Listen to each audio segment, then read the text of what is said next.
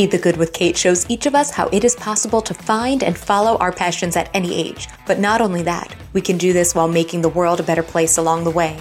I'm Kate Chericello, and I'm on a mission to shine a light on the positive news all around us. I hope Be the Good with Kate inspires you to live your purpose and go out and be the good in the world. Guests have included a Broadway music director, ex-convict, hospital clown, nonprofit leaders, people who've lost those closest to them, people who have found their calling in their 60s, and my kindergarten teacher. Join me each week as I have the honor of sharing these stories with you. You can find Be the Good with Kate on all podcast platforms and YouTube. Subscribe there or go to katechericello.com/bethegood to be updated when new episodes are released.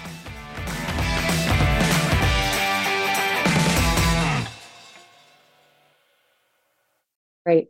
Welcome back to Be the Good with Kate. I'm excited to share with you Jonathan FitzGordon today. And as my listeners know, I have a fitness background. I love things that really dive into physical well-being, and especially when it ties into mental well-being. So very excited to introduce you to Jonathan.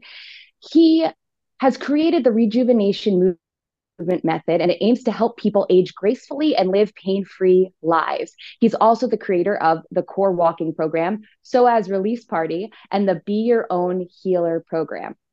So we're going to dive into 5 questions, give or take a follow-up, and hopefully leave these listeners with that inspiration to follow their passions and make a difference along the way. Jonathan, thanks for being here. Thanks so much for having me on. My pleasure. So first, tell me more about who you are. I'm currently 60 years old, and when I was 32, I discovered or rediscovered yoga. I did yoga when I was like 6 years old. My mother made me do it with a bunch of girls, and it wasn't really what I wanted at the time. But even then, I had a facility for it, though no one understood why I was able to do full splits and things like that. And then so at 32, I started doing yoga in Manhattan in the East Village, and I my body was built for it, and I didn't realize at the time that I am hypermobile. My joints are just too loose. I hyperextended my knees like crazy, and in the yoga context, they were like, go for it. You could put your feet behind your head. I could do all sorts of crazy tricks, and for 2 years that felt great. And then my knees started to go, and where I did yoga, they didn't really teach alignment. It was just, go for it. And I certainly did. I was doing it 6 days a week for upwards of 2 hours a day.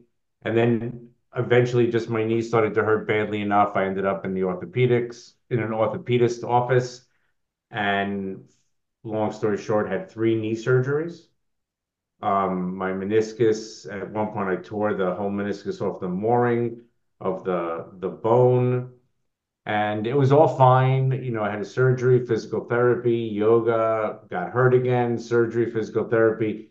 And then after the 3rd surgery, I was on my yoga mat ready to do it all again. And one of my teachers just said, "What are you doing that's going to prevent a 4th surgery?"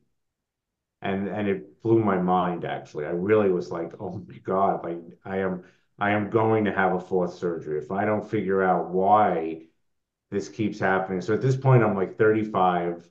And in the time of my surgeries, I really feared I was never going to be able to be active again. I was never going to be able to do all these things I loved. And I would bike all over the city. And so at that moment, I took a step back and I started to learn about my body and what my mobility, what does it mean to be too loose, and how I would hyperextend my knees, and learned about posture and walking.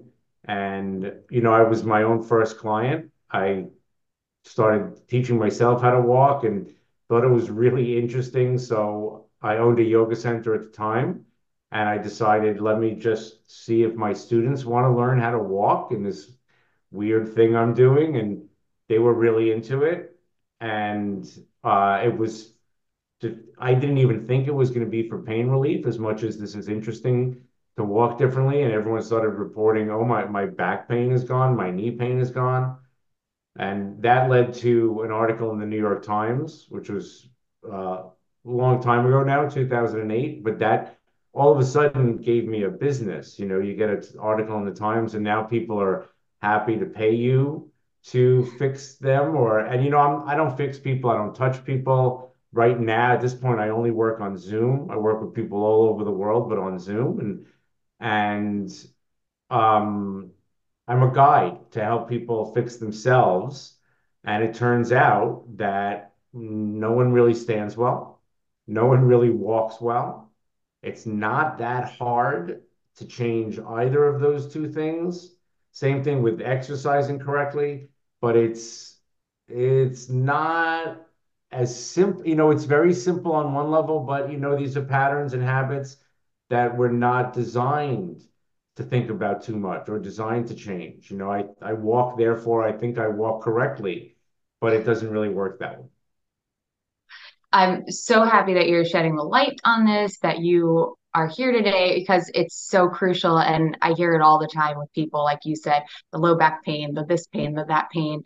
And there's so much to how we move. We've had a couple people on here talk about chronic pain and different methods and just kind of all of that. So, what was it that made you specifically want to focus on walking as opposed to being kind of a generalist for movement, or there's different methods?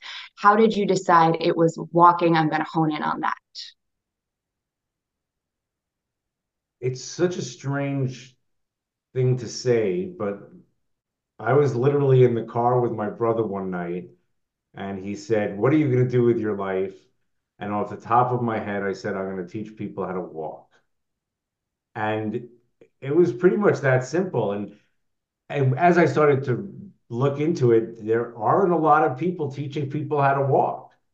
There's a lot of walking for rehab, like for hip replacement and car accidents. So you might be not be able to walk anymore, so you go to rehab to learn how to walk. There's a lot of fitness walking out there. There are a lot of really amazing people teaching walking for fitness, which is not at all what I teach. So I started to look into it. There are a couple of people on the West Coast that are do work similar to mine, but the idea of teaching a natural, normal walk, it's not out there very much. And at the time, I was very interested in Rolfing. I love, if you're familiar with Rolfing, which is myofascial release. You can look at it as a fairly intense form of massage where they work your fascia instead of muscles. And I love that practice enough that I named my daughter Ida for the creator of Rolfing, Ida Rolf. And Rolfing is this thing that works in a 10-part series where you go for 10 sessions, it rebuilds your whole body and you move on. So I was really interested at the time. So that's when I created an 8-part walking program. I said, let me get people in here for 8 sessions. And in the beginning, I was pretty strict, like you're not allowed to use your headphones and you can't carry bags. And people immediately were like, you're out of your mind. I'm in New York. I go everywhere with my headphones and my bag. So I let that go. But it just became a program of, if you spend time making simple, basic changes, you can change the way you walk and stand for the better. The thing about chronic pain and the pain on people I work with, it isn't that the way you walk is why you're in pain, but for a lot of people, the way we walk keeps us in pain. That the way we walk prevents us from making the most of our physical therapy or rehab. And the way I like to look at it is, I'm a really big fan of chiropractors, and I love my orthopedist. I have no regrets about my 3 knee surgeries. I don't think I would have them again or maybe even need them again. But I tell people that you need to partner with your practitioners. And as a society and a culture, we really love to be told, well, you have this, take this, and you'll be better. And what I realized is it does work for a lot of people. I should say that. A majority of the world gets to go through life without too many complications, but that's not everybody. And I like to separate it like 80-20, like 80% of the world gets through life with no problem, and 20 people are more sensitive than that.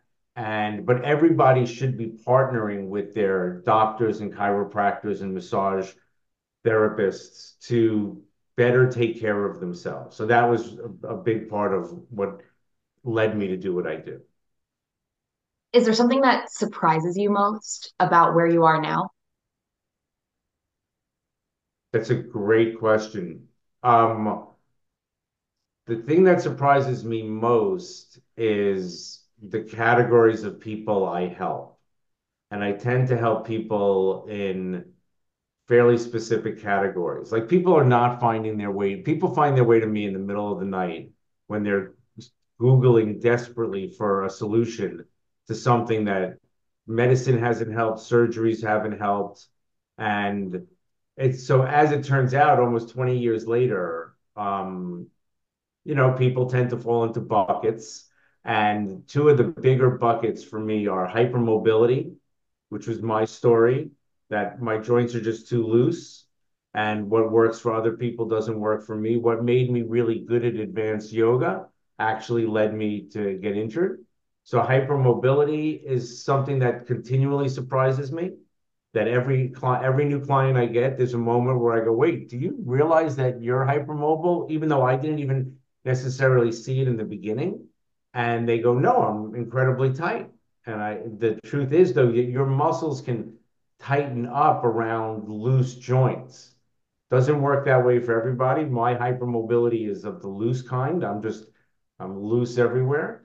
So hypermobility was is continues to surprise me. And then the other bucket or category, and that's connected to hypermobility, is sensitivity.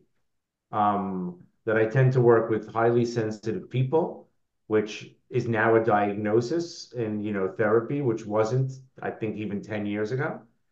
And that's back to that kind of 80-20 idea where 80% of the world can take medications and have no negative effects.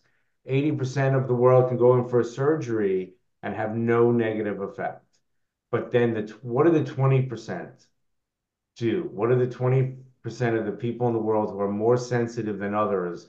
And when they go to the wrong doctor who doesn't understand their sensitivity, what are they going to do? So, well, truthfully, they'll Google at 3 o'clock in the morning and hopefully find me and begin a different kind of healing journey. And there's a question that I've been asking people this season that just ties in so well. You're sharing good news by doing what you're doing, by helping people, by showing people there's a better outcome. Why is it important in general that we share and highlight good news and the positive results and not just focus in on all the bad news around us? That is a That's a great question that I need to apply to my parenting of my two teenagers. Uh, Man, it's great because it is so easy to be negative, and it's when I meet people, I tend to people find me when they're at their lowest ebb, and part of what I have to do is instill a belief that things can change, right? That is still a belief that yes, you don't have faith anymore that you can get out of the pain that you're in, or that you can get better sleep, or that you can go dancing again, So um, it just it makes it simple for me to act positively in the sense that if I don't, um, my clients are just going to feel worse. So, but what's really great about that, I talk to my kids and I'm like, wow, like my clients can be frustrating, but I never exhibit any frustration with my clients the way I do with my kids when they behave in very similar ways. So, yeah, it's just a great question. Um, and it's funny, it's just in my work, it's easy to be positive, and in life, I can easily be like my clients. I have injuries that don't go away. I have pains, ache. When you're a hypermobile like me, you're just going to get injured. I trip all the time. I twist my ankle all the time. I'm always recovering from something or other. And 20 years ago, 25 years ago, it always got me down. It always made me like real. I really did. I wasn't kidding that I thought I'd never be able to do so many of the things that I can do again. And one of the things that I'm teaching people is because I know my body so well now, and I know when I get injured, oh, that's okay. This is what happened. This is how my body works. It's going to take a while, but I will get injured. And one of the things I tell people is like, even 1% better means you're getting better. Like it can be terrifying to be hurt, and um, not to share about my mother-in-law, but I'll share about my mother-in-law. She has a pain that she's having a lot of trouble dealing with, and she injured herself, I believe, trying to get out of the bathtub with no hands, which is a very good thing to work on. And it just so happens that last year I was working on standing up from a sitting position with no hands, and I had a really intense injury. Um, I pulled something in my diaphragm, and here I am, quasi-professional at what I do. And I'm walking down the street with my wife going, I think I'm having a stroke. Like I've never had a pain like this before. I can't believe the pain. Like stabbing pain, shooting pain, my shoulders. I thought it was a heart attack or stroke because there was a shooting pain down my arm. And it took me a while, but I finally made a connection to that exercise I was doing, trying to stand up. And I said, oh, okay. I now know why it happened. I'm not doing that anymore. And that particular injury took like 6 weeks to get out of acute pain. But what it would help me, so I'm talking to my mother-in-law and I said, well, why? Nothing happens for no reason, right? Why did this shooting pain? She started getting pain on both, bit down both legs, which she had never had before. She had a history of one leg. And then she finally remembered, oh, I had this thing where I was trying to get out of the bathtub with no hands.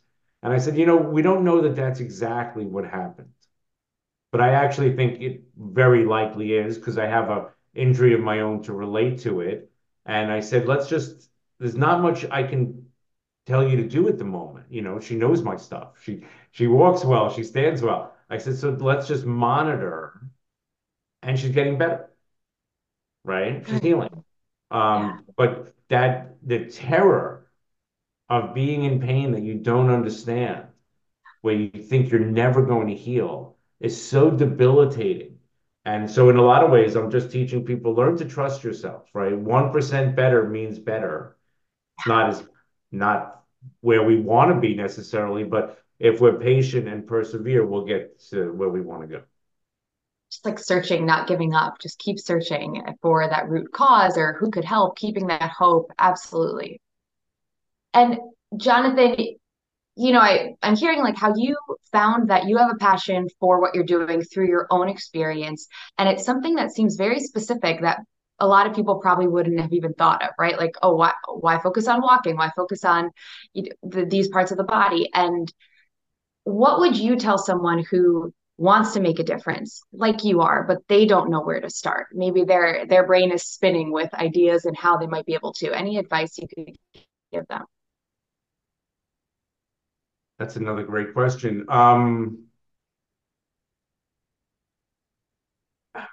Yeah, my instinct is to say trust your instinct, but Okay. I will be honest that it's not always the easiest thing to do or tell somebody. So I've always been an iconoclast. I'm actually a high school dropout. I left school really young. It never worked for me. My mother would say I hated kindergarten. Um, and so I'm an autodidact by nature. I loved learning, loved reading, but school authority and we just didn't get along. Um, and I had to trust, I had to trust that that's okay. in a world, in a culture where I grew up where it really wasn't okay. Nobody was dropping out of school, and it didn't work for me. And then the walking, like I wasn't kidding, where it kind of came off the top of my head. And so I personally try to live a very intuitive life. And the work I do is really strange because there's no blueprint. When I meet a client, it's they've tried everything.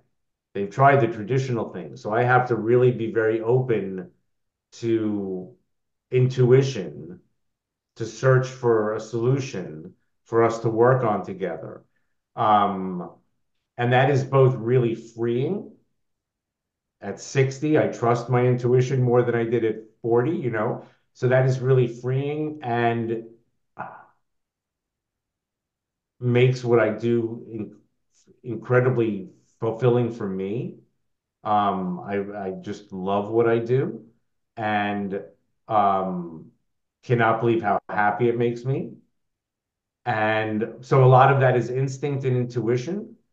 And this isn't to be dark. I think I would like to encourage everyone to follow their instinct into intuition, but I am also not under the illusion that it can work for everyone. Sure. But it's been the guiding light for me, and I did not trust it when I was younger nearly as much as I trust it now. And I'm also hearing that lifelong learning, that constant growing. That's so important. Absolutely. I see your little cat in the background wanting to get out of the room. In and out, in and out, in and out. In and out. My dog's somewhere cozying up to another human right now, I'm sure.